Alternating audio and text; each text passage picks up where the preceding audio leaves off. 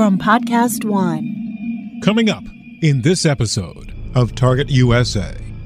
When did COVID-19 arrive in the U.S.? The case of Patricia Dowd of Santa Clara, California, who died in February, was thought to be the first, but pathologist Dr. Judy Millenik has other ideas. Her exposure didn't occur in February, close to when she died. It actually more likely occurred in early January. You said in your piece that, is it possible then that COVID-19 virus was on U.S. soil earlier than January, maybe even as early as November? You said it's not just possible, but it's likely. Explain. The reason I think it's not just possible, but likely is if she's exposed in early January and she's a healthy person and it takes her a month to get sick and die, then it makes sense that other people who would be more vulnerable would potentially die, but they would not necessarily come to the attention of the medical examiner's office. That's our story, coming up on this episode of Target USA, The National Security Podcast.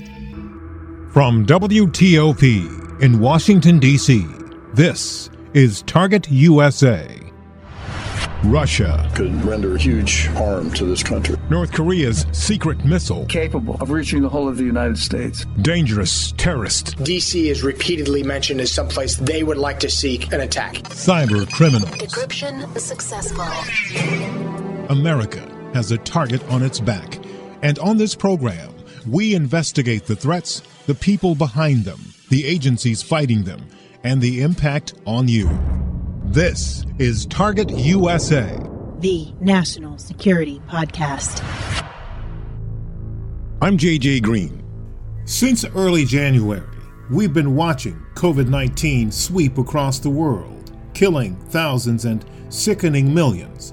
The cough, the fever, the shortness of breath have been highlighted as the most recognizable symptoms, but a lot of people have suspected that they or others have had it, not recently, but as far back as last fall, well before China and the World Health Organization notified the rest of the world. I'm one of those people wondering about that, so in looking into it, I found an article that seems to confirm those suspicions. The person that wrote it is noted pathologist Dr. Judy Millenik. She's our guest. And on this episode, I guarantee, if you haven't thought about it, you will after this. Dr. Millenik, let me just say, I read your article with great fascination because I've been working on this for months, literally since early January, and something just wasn't right to me about people being sick here with certain symptoms and things. Mm-hmm. Of course, this didn't dawn on me until after we found out about coronavirus, but then it made perfect sense. And reading your article was like, okay, so now I'm not crazy. I just wanted to just get you. A lot of people feel that way. Yeah, so tell me about your article. Describe what you wrote. Describe what led you to write that. I'm a forensic pathologist in the San Francisco Bay Area. So as a forensic pathologist and someone who's knowledgeable about potentially transmissible infectious diseases, it was on my radar that COVID-19 was occurring in the world prior to January of this year. We were aware of the news that was coming out of China and then eventually Italy as well, and Europe. So it was only a matter of time before it was going to show up in the United States. The question was when and where. So for myself, I actually had suspicion of a case in late January and had called out the CDC to come and assist me in doing the autopsy. They took specimens. We got the results back within about 10 days. So when I heard months later, which was basically at this point 2 weeks ago, that Santa Clara County had recently reclassified cases from February as being due to COVID-19, and that they had only recently gotten back the CDC results, that just didn't make sense to me, because I knew that from my own experience on my case that was negative, that turned out to be completely negative, that the CDC was actually in late January, early February, very responsive. And their turnaround time then was actually quite rapid. It's gotten worse now because of the pandemic in the United States, but at the time they were responding within a week or two in terms of their results when we're talking about late January, early February. So I was really surprised about the fact that it took so long to get this conclusive results out of Santa Clara County, and I wanted to know more about it. In the early stages of the coronavirus spread, there was a lot of confusion about where it came from, how bad it would be, how long it would hang around, and how did we spread it. That's a part of the reason things on the research front began to slow down. There were so many unanswered questions. Another part was the global scramble to insulate ourselves from it, to escape. But while we were all scrambling to save ourselves, some of those who unfortunately didn't make it were leaving some very important clues behind for us, clues that Dr. Melnick and others would discover later on. Then I had been approached by the press. I believe it was the Mercury News or the Chronicle. I can't remember which one. Both had reported about it. They gave me a copy of the autopsy report of Patricia Dowd, who was allegedly the first case of a COVID-19 death from community spread in the United States. So when I looked at the autopsy report, the first thing that really struck me was the fact that her heart had ruptured, even though it was a normal size and shape. It was 290 grams. That's the size of your fist. It's a perfectly normal sized heart. And that just doesn't make sense to me. Heart rupture is something that we see in the context of high blood pressure. We see it in cases where people have high cholesterol. We don't typically see it in an otherwise healthy person who is just mildly overweight. That's about it. So the fact that the heart muscle had evidence of infection from COVID-19 was a really important finding. And more importantly, the description of the microscopic observations, what the cells looked like under the microscope, indicated that the infection had been there for a while. This is the thing that many of us were missing in the beginning. We thought that people with underlying conditions were the most at risk, and healthy people would be okay. And then there was the issue of the timing of the onset of the symptoms. As we know, COVID-19 does not kill you generally, suddenly, and unexpectedly. It takes about 2 weeks to develop symptoms from the majority of people. More than 90% of people will develop symptoms within 2 weeks of being exposed. And then it doesn't usually kill those people right away. Even the ones many people, the majority of people will recover, or they might even be asymptomatic. But the people who die don't, again, die immediately. It takes them another 2 more weeks to die. So given what I know about pathology and the description of the autopsy findings in Dowd's case, it made sense to me that her exposure didn't occur in February, close to when she died. It actually more likely occurred in early January, for that time course to make sense from a microscopic pathologic standpoint. You said in your piece that, is it possible then that COVID-19 virus was on U.S. soil earlier than January, maybe even as early as November? You said it's not just possible, but it's likely. Explain. The reason I think it's not just possible, but likely is if she's exposed in early January and she's a healthy person and it takes her a month to get sick and die, then it makes sense that other people who would be more vulnerable would potentially die, but they would not necessarily come to the attention of the medical examiner's office. In fact, throughout this country, all of our forensic pathologists we've been talking to one another through email lists and through our professional organizations, and we were all expecting that the first deaths of COVID-19 patients would not occur in a medical examiner system at a coroner or medical examiner's office, because we disproportionately see people who die suddenly, violently, or unexpectedly. We don't see people who present with symptoms and get sick over the course of weeks or months. And COVID-19 kills people over the course of weeks or even months. So we were not expecting to see these cases right away. And so for me, it seems, I'm just incredulous that the first case of community spread and death on American soil occurred on February 6th. It makes a lot more sense that there were deaths and illnesses in the community prior to that, but they were just not being recognized as being due to COVID-19. And then speaking, of course, to clinicians and some of my clinical colleagues are saying, oh yeah, in late fall, early winter, we were having lots of cases of people with pneumonia and ARDS, and they were testing negative for influenza A and B, but we didn't have COVID-19 testing at the time. So some of those people, in fact, a significant number of them in Santa Clara County, may have died and not have been certified correctly, and they may have even gotten death certificates written by clinicians based on their underlying disease, saying that they died, for instance, of complications of smoking, COPD, which is chronic obstructive pulmonary disease, or complications of heart failure. And the other thing you have to keep in mind is, what else does COVID-19 do? COVID-19 causes thrombosis. It causes blood to clot. And people with COVID-19 can present, instead of with respiratory problems, instead they can present with pulmonary emboli, which are clots that start in the veins of the legs and then travel to the lungs, or clots in the blood vessels of the heart, so it looks just like a heart attack. And it's also possible, and like I said, likely, that there were cases before Patricia Dowd's case of people who died of clotting-related abnormalities, whether it's pulmonary emboli or heart attacks, that were missed COVID-19 infection cases. You have presented what I think is a part of a body of growing evidence that seems to prove that COVID-19 was in Western Europe and the U.S. perhaps as early as the last fall. So here's what we found. The World Military Games took place in Wuhan from October 18th to the 27th of 2019. 10,000 athletes from all over the world went there, including participants from the U.S. Many of them came home sick.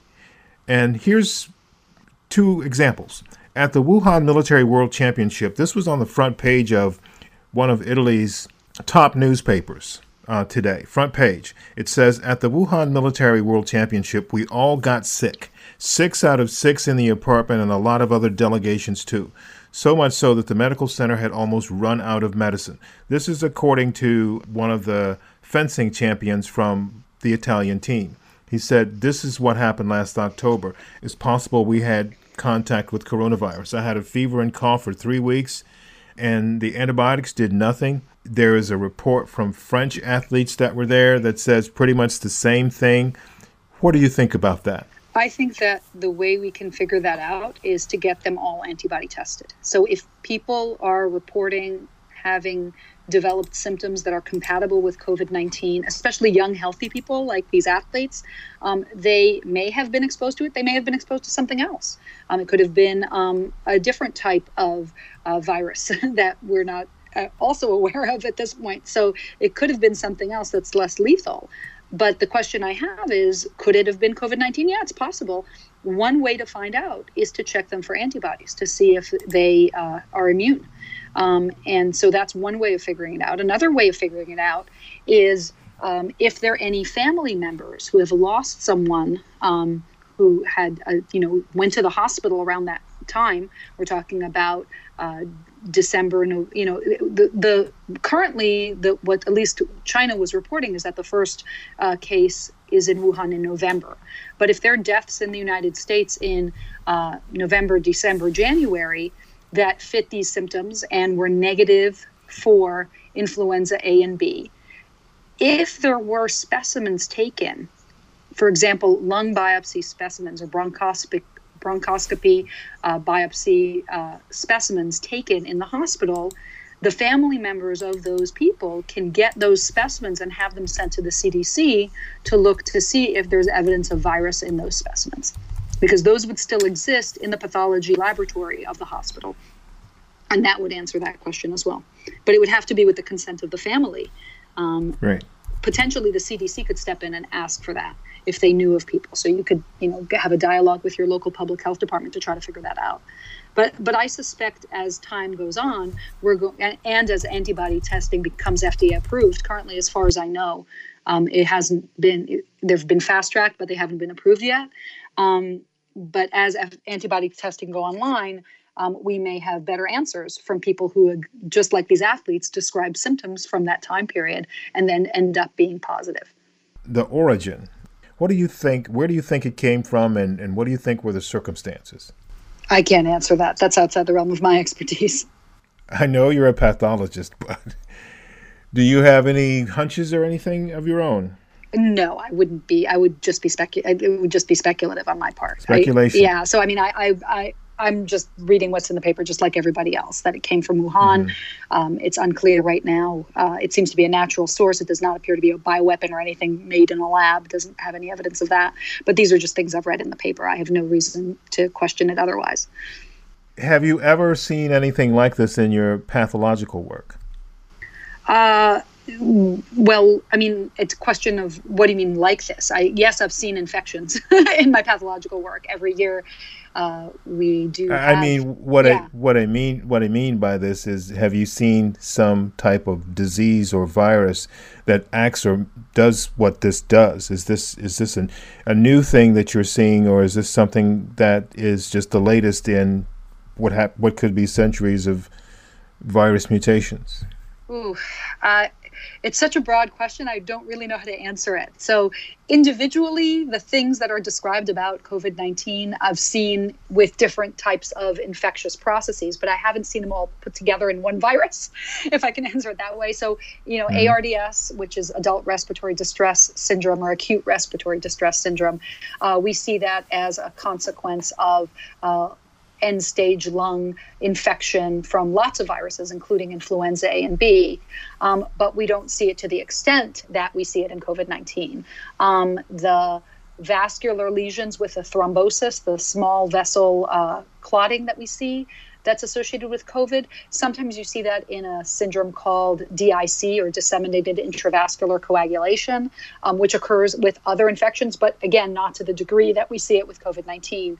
And what's at least most recently described is there's some sort of a vasculitis and an inflammation of the blood vessels that is unique in kids, and damage to the blood vessels also in the skin, so that they get these red areas or red patches on the tips of their fingers and toes that looks a lot like frostbite. That's unusual. I've never seen that before associated with a virus. So that's new for me. But these are all pathophysiologic mechanisms that we've seen before. It's just packaged in a new way and a lot more aggressive in terms of how it spreads in the community and the breadth of the people that it affects.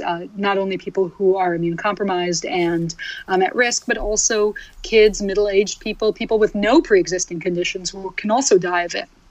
So it is unusual, and obviously the scale, the magnitude of the deaths is something that is unprecedented. I mean, I was one of the 30 pathologists in New York for 9/11, and the experience of being there during the most extreme mass fatality event to date from terrorism on American soil was overwhelming in and of itself, and that's happening every day now in the United States. It's just horrifying in terms of the scale of the impact that this virus has had on the American population. Yeah, I know exactly what you mean. I was standing on the roof of the VOA building on the 9/11 watching the Pentagon burn just across the street from the Capitol, and I've never felt more helpless in my entire life than that day. Until now. But until now. Yeah, exactly. This is exactly the juxtaposition of thinking that I was getting to is now. So you wrote as well, the revelation that COVID-19 killed Patricia Dowd in early February pushes back our assumption about the onset of community spread in the U.S. by a month. More and earlier cases will emerge, and we're going to find out that this date is probably wrong too. So what do you think this means for other locations in this state, based on what you found? What I think is, other locations in the country. What I think is that it's really important for us to try to figure out, to do the detective work, and try to figure out when did COVID-19 actually arrive in the United States.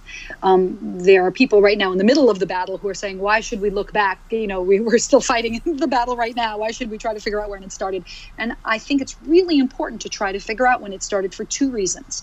Number one is that by figuring out when it actually arrived on U.S. soil and how it arrived, it will help us understand better what we might be missing about it. Why was it missed for so long? Why only now is Santa Clara County reclassifying? I think they're up to 9 cases that they initially didn't realize were due to COVID-19 and are actually due to COVID-19. So we don't want to miss those cases. And we don't want to miss those cases, number one, because The numbers of cases matter because that's how policymakers and epidemiologists decide whether to reopen. Okay, so we need to have accurate numbers about the impact this virus has had on our population. That's the first reason why it's important for us to look back. And the second reason why it's important for us to look back is there are parts of this country that haven't really been affected yet, okay, that don't have any cases or have a few cases but don't have any deaths yet. And by the areas of the country that were first affected, figuring out what they missed, why they missed it, we can then educate and inform our colleagues in other parts of the country so that they don't make the same mistakes. That's why it's important. Is there anything that I haven't asked you about that you think is important? Yeah. I would ask me, forensic pathologists, what do you need? What do forensic pathologists need in order to be able to do this job? So that would be a good question. All right. So what is it that you need to do this job? Okay. The first thing I need, not just me personally, but all forensic pathologists need, is we need testing. We need to be able to get access to easy, quick results, not just on RNA, but also on antibody testing. They can complement each other. So the delays that are happening in terms of testing and the fact that it's not readily available and cheap is a problem. It's standing in our way. Obviously, we also need PPEs, just like all physicians throughout this country, not just for caring for the living, but also to be able to do our work with the dead so that we can have better data for public health models. And then the third thing that we need besides testing and PPEs is we need support for the forensic pathology and death community, that includes morticians as well, to be able to respond and help families with the grieving process the remains, help people find closure. One way of supporting our community that would be very helpful is to not stifle us politically. So I don't know if you've seen in the news, there were recent reports of the Florida Medical Examiners Commissions putting out numbers about the numbers of death from COVID-19, and then politicians trying to stifle them and tell them not to release those numbers, even though they're public records. So not interfering with the works of the scientists, letting the pathologists and the coroners and the medical examiners throughout this country speak openly and document their findings and communicate with one another without being muzzled by public health or by politicians would be also incredibly helpful. Dr. Melinek, thank you. I appreciate your time on this. Oh, thank you. Thank you very much. Absolutely. Today. Good to meet you. Take care. That was pathologist Dr. Judy Melinek with an eye-opening story.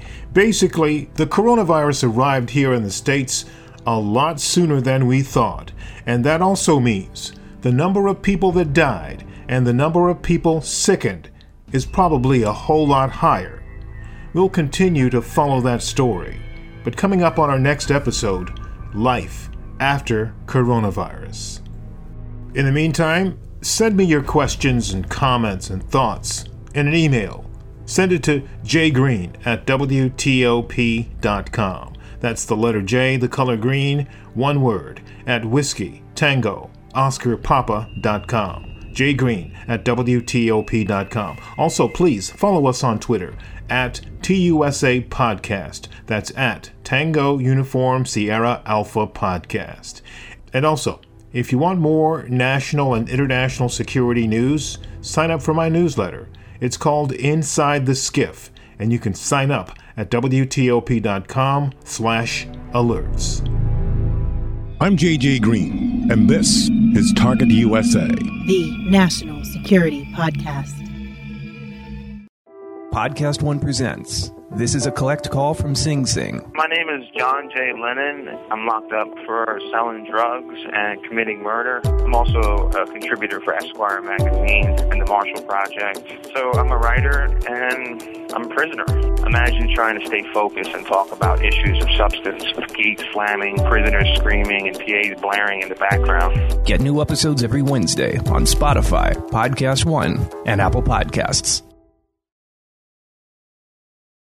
Now, stay tuned for the latest headlines from the Associated Press.